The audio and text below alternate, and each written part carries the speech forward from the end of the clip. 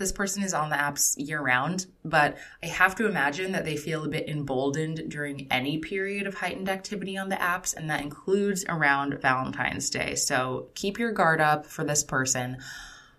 I unfortunately did not keep my guard up high enough because this was the first person I matched with once I got back on the app, literally. And, I was excited. I'm going to be honest. Was he attractive? Yes, of course.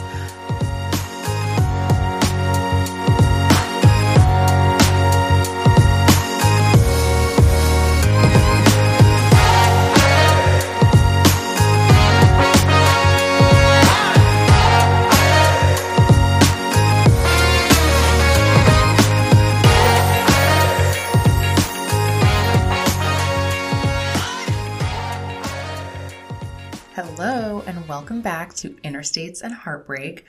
I have to say, the calendar and podcast gods have shone down on me this week because we are fortunate enough to have Valentine's Day fall on a Sunday this year, the very day that this show comes out. And naturally, I couldn't let the holiday just pass by, as this is a podcast all about dating and relationships. And since none of my recorded interviews really dive into the holiday specifically, I thought, what a perfect time to come back with another solo episode. So it's just me. I bet you didn't think that this would happen again so quickly. For anyone who hasn't listened to it, the first solo episode was episode 28, and it was titled New Year, New Me. I would highly recommend it because I read the New Year's resolutions that I wrote out in my 8th and 9th grade diaries, and they are very, I'll say, illuminating, just to say the least.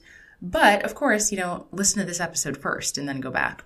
So last month was the first time that I learned about what is quite literally the thirstiest modern holiday in our society, and it's called Dating Sunday. For anyone who doesn't know, it's the first Sunday of the year during which dating app downloads and usage see their highest activity levels. And this is for the entire year. It's just like this crazy surge, everyone's New Year's resolutions and their likely loneliness at being left to kiss nobody on New Year's Eve has inspired them to re-download. And I had to imagine that the period right around Valentine's Day saw a similar spike. Not because I have any hard data behind this, even though I am a data nerd, so I definitely attempted to find some from within the past year, but really just because of the similarity of both of the holidays. And New Year's and Valentine's Day are both times when your relationship status becomes a central question, really from a pop culture perspective. And whether you're happy or unhappy about it, the questions, who are you kissing at midnight and who's your Valentine, are really bound to make you reflect on the fact that you're single. And of course, there are definitely other events that might cause you to reflect as well, such as the recent engagement of an ex or a birthday that maybe you celebrated alone when you would have preferred to have a partner. But those are really individual moments of reflection. Valentine's Day, by contrast, is a shared cultural experience. And whether you like it or not, it's also just a time of the year when it's really deemed socially acceptable to focus solely on everyone's relationship status. So to go back, those of you who listened to another former episode with Will Ripito and Megan Ladd titled Finding My Stage 5 Clinger may remember that the three of us had done a whole revamp of my dating app profile together. And this was on a platform that's relatively unfamiliar to me, OkCupid. And avid listeners can likely infer that I'm a bit of a Hinge stan, and I have also dabbled in Tinder in spite of my better judgment, and I've all but given up on Bumble because my opening line game is clearly pretty weak because I've yet to secure a date from that platform. But really, I have to ask myself, what about OkCupid? Megan literally met her husband on the app after only 6 weeks of swiping, and that fact alone made it worth checking out, in my opinion. So I highly recommend listening to that joint episode for anyone who hasn't. It's number 29, actually, immediately following the New Year's episode. And Will and Megan share their experience on OkCupid. They talk about overall dating app strategies, and we dive into a number of situational dating questions pretty extensively. But despite going through all of that and really preparing, in full disclosure, I did not get back on the app right after that. So the initial plan was to get back on in January after my boot came off. I tore my Achilles last fall and I was wearing this like very intrusive and very unsexy boot and hobbling up to a socially distanced first date with a piece of hardware on my foot. It just like wasn't really the vibe I was going for.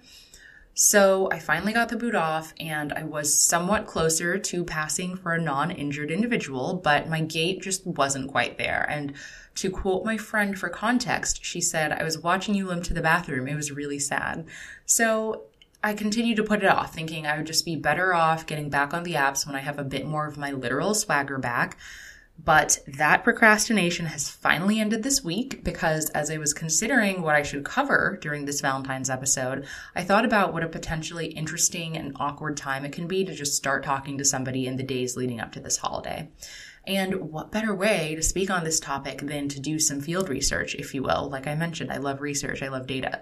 So here I am, no longer letting this slight limp prevent me from putting this off. And admittedly, at the moment, at least in this past week, I'm like 50% here for love, 50% for content. And to quote the now disgraced Chris Harrison, some may accuse me of being here for the wrong reasons, but here we are. So before diving into the OkCupid experience and starting to look through profiles, my own profile definitely needed some work in the form of the bio because like Will and Megan helped me answer all of the questions about like your values that the app uses to kind of match you with people and determine your compatibility. And they helped me pick photos, but we didn't go through all of the prompts. So I do honestly take this very seriously in the sense that I'm not just going to throw anything up there. Like, I don't want it to be boring. I don't want it to be basic. Like, I'm not going to say anything about The Office or about tacos. Like, everyone has seen that a million times. But I don't take it seriously in the traditional sense in terms of giving super literal or straightforward answers. And whether that is a good strategy or not remains to be seen. But I just feel like there's so much more fun to be had with a profile that's playful and doesn't start with me just like diving into my love languages before I've even potentially spoken to somebody. So to give a little sense of what I'm going for, the intro about me section comes in pretty hot, literally quoting Missy Elliott lyrics specifically. I won't rap them for you. I'll spare you from that. So I'm 5'2". I want to dance with you and I'm sophisticated fun. I eat filet mignon. I'm nice and young. Best believe I'm number one. And then in the line below that, I say, if you don't know the above lyric, you're too young for me, with the shrugging girl emoji. And the final line of my bio is like an asterisk that says actually 5'3". So I feel like that sets the tone. It's like, I want to show my personality. I'm not really like diving into any of my like core beliefs or anything because I feel like you can kind of get those from those values questions that I answered before. So why double down on that? So then you have the actual prompts, and I'll start by saying I fully plan to build this out more. Actually, scrolling through OkCupid and going through these profiles was pretty humbling because you really see how much more in-depth the profiles are here versus on the other apps that I've historically used. But you really have to start somewhere. I'd already put it off, and I was like, I'm not going to put it off just because I want to answer like 10 prompts instead of 3. And so I started within my comfort zone from what Hinge and Bumble typically provide. And so the first prompt I picked is current goal. And so for this prompt, I responded, regrowing my right Achilles tendon. And in parentheses, I put bonus points for anyone who correctly guesses how I tore it. And that actually applies to anyone listening to the podcast who wants to submit a guess via a review. So this way, if I do eventually hobble up to a date, there's an explanation behind it. There's some context. I feel like it's a good conversation starter. One guy did guess that I tripped on the sidewalk, which okay, give me a little bit more credit. And I would like to think that our bodies are not fragile enough at 30 years old that you can just tear your Achilles because you tripped, but who knows? Who knows what that guy's working with? So then my next prompt was, I should spend less time, ... And I answered, scrolling through Yelp before deciding on a restaurant. Honestly, I can't even tally the number of hours that I have spent doing that when I need to pick somewhere to eat. So it's pretty accurate. And then finally, there's what I'm actually looking for. And I guess this is the part where I kind of negate my earlier claim about not including anything basic, because I wrote to slowly con someone into becoming a reluctant viewer of The Bachelor. And I just want to take a moment to say I wrote this before the shit show that happened this past week. And so while I may write a post about what's happening in the franchise, I'm not going to dive into it here, except just to say that this prompt, obviously it's tongue in cheek. It still feels a little inauthentic for me to include, given like my current frustrations with how the franchise has these continued shortcomings when it comes to deeper issues about representation and diversity. So that's that. It'll probably change. But for now, this is what I was working with going into this little foray into OkCupid. And so anyway, now that I've provided that context about what I was working with on the profile side when I reactivated OkCupid, what I'm really going to focus on for the rest of the episode is what it looks like to be on the apps during the week of Valentine's Day. Specifically, 3 approaches that you may be subjected to and my experience with them. So the first one is in the form of the hopeless romantic, and this is the guy who will propose meeting up on Valentine's Day for the symbolism of it.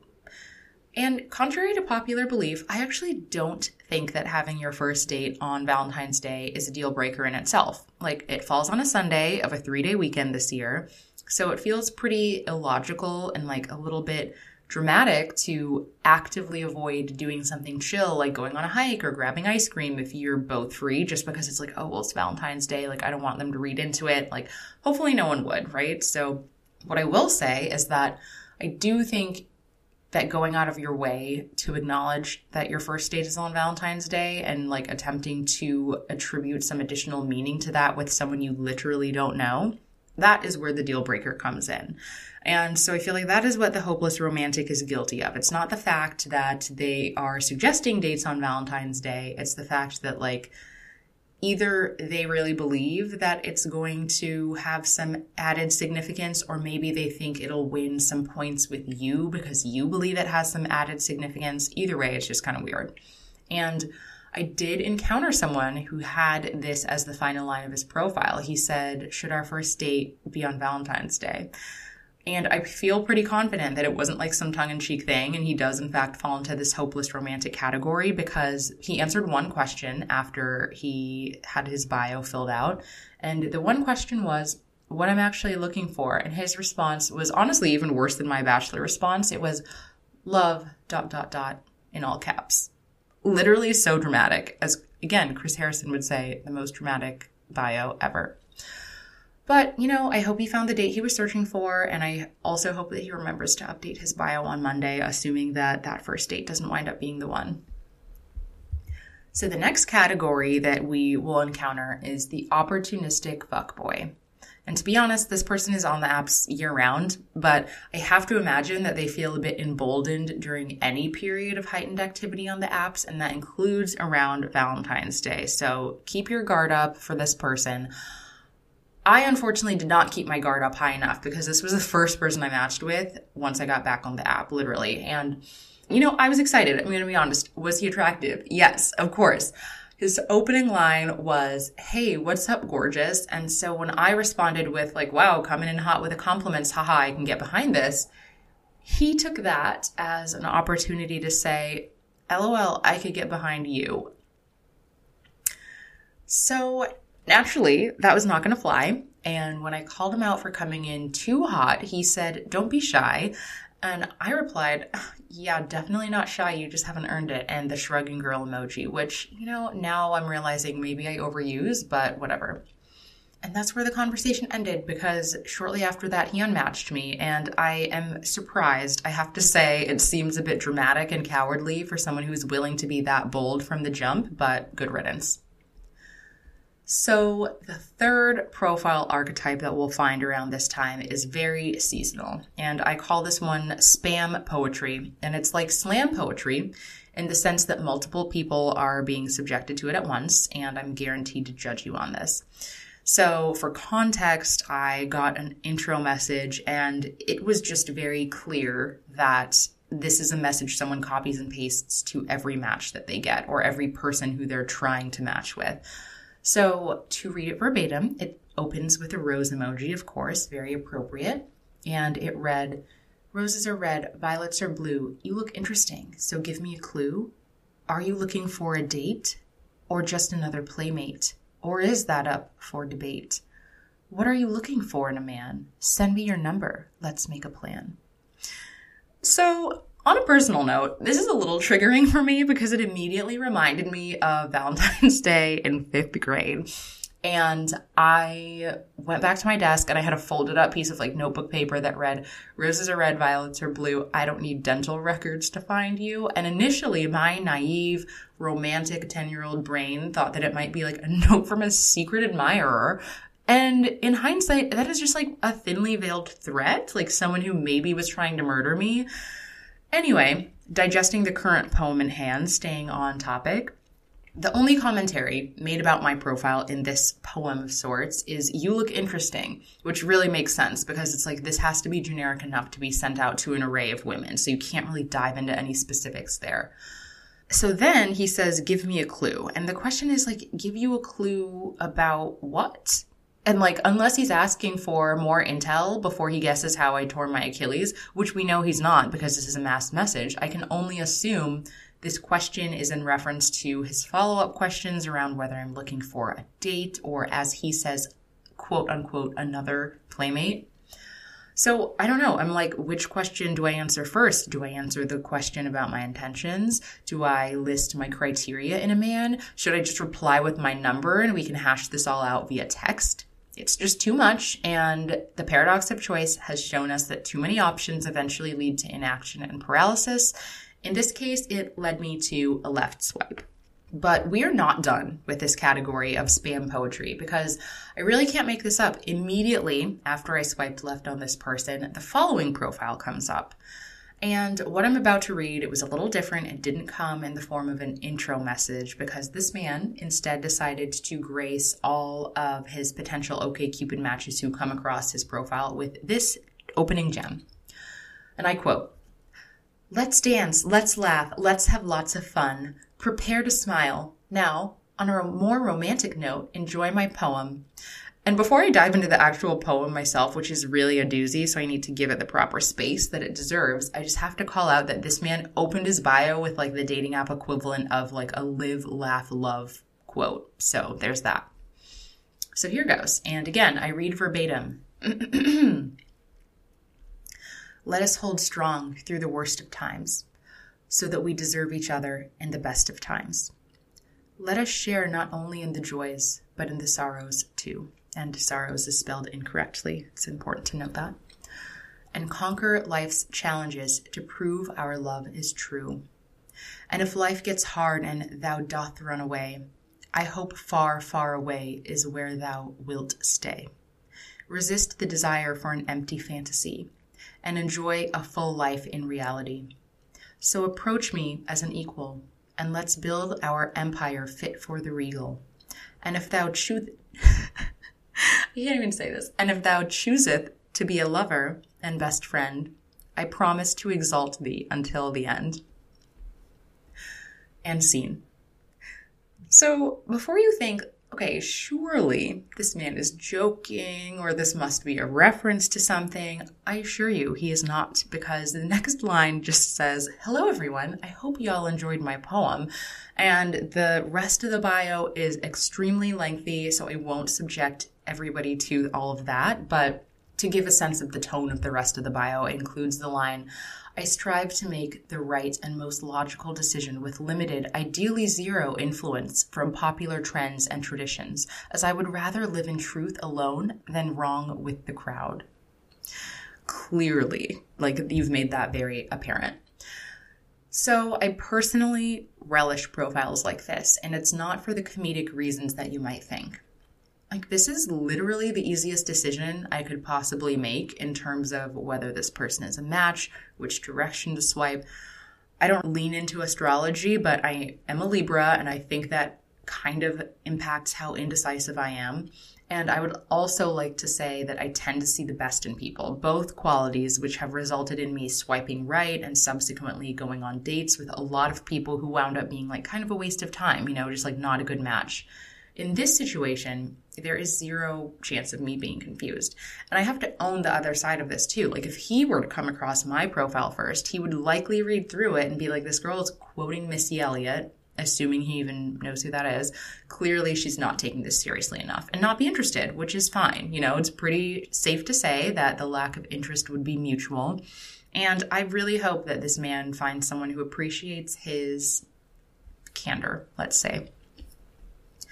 So before I close out the episode, I wanted to end on a positive note and to give 3 virtual roses to the men of OkCupid whose answers did stand out, either because they were kind of funny or they were just a bit unique from the run-of-the-mill responses. And I just have to give context. Like I mentioned earlier, people on OkCupid, they are more serious than I thought. So it was harder to come across those glib answers. And now, honestly, I'm left feeling a little bit like a clown. So we'll see how my profile might evolve the longer I'm on this app.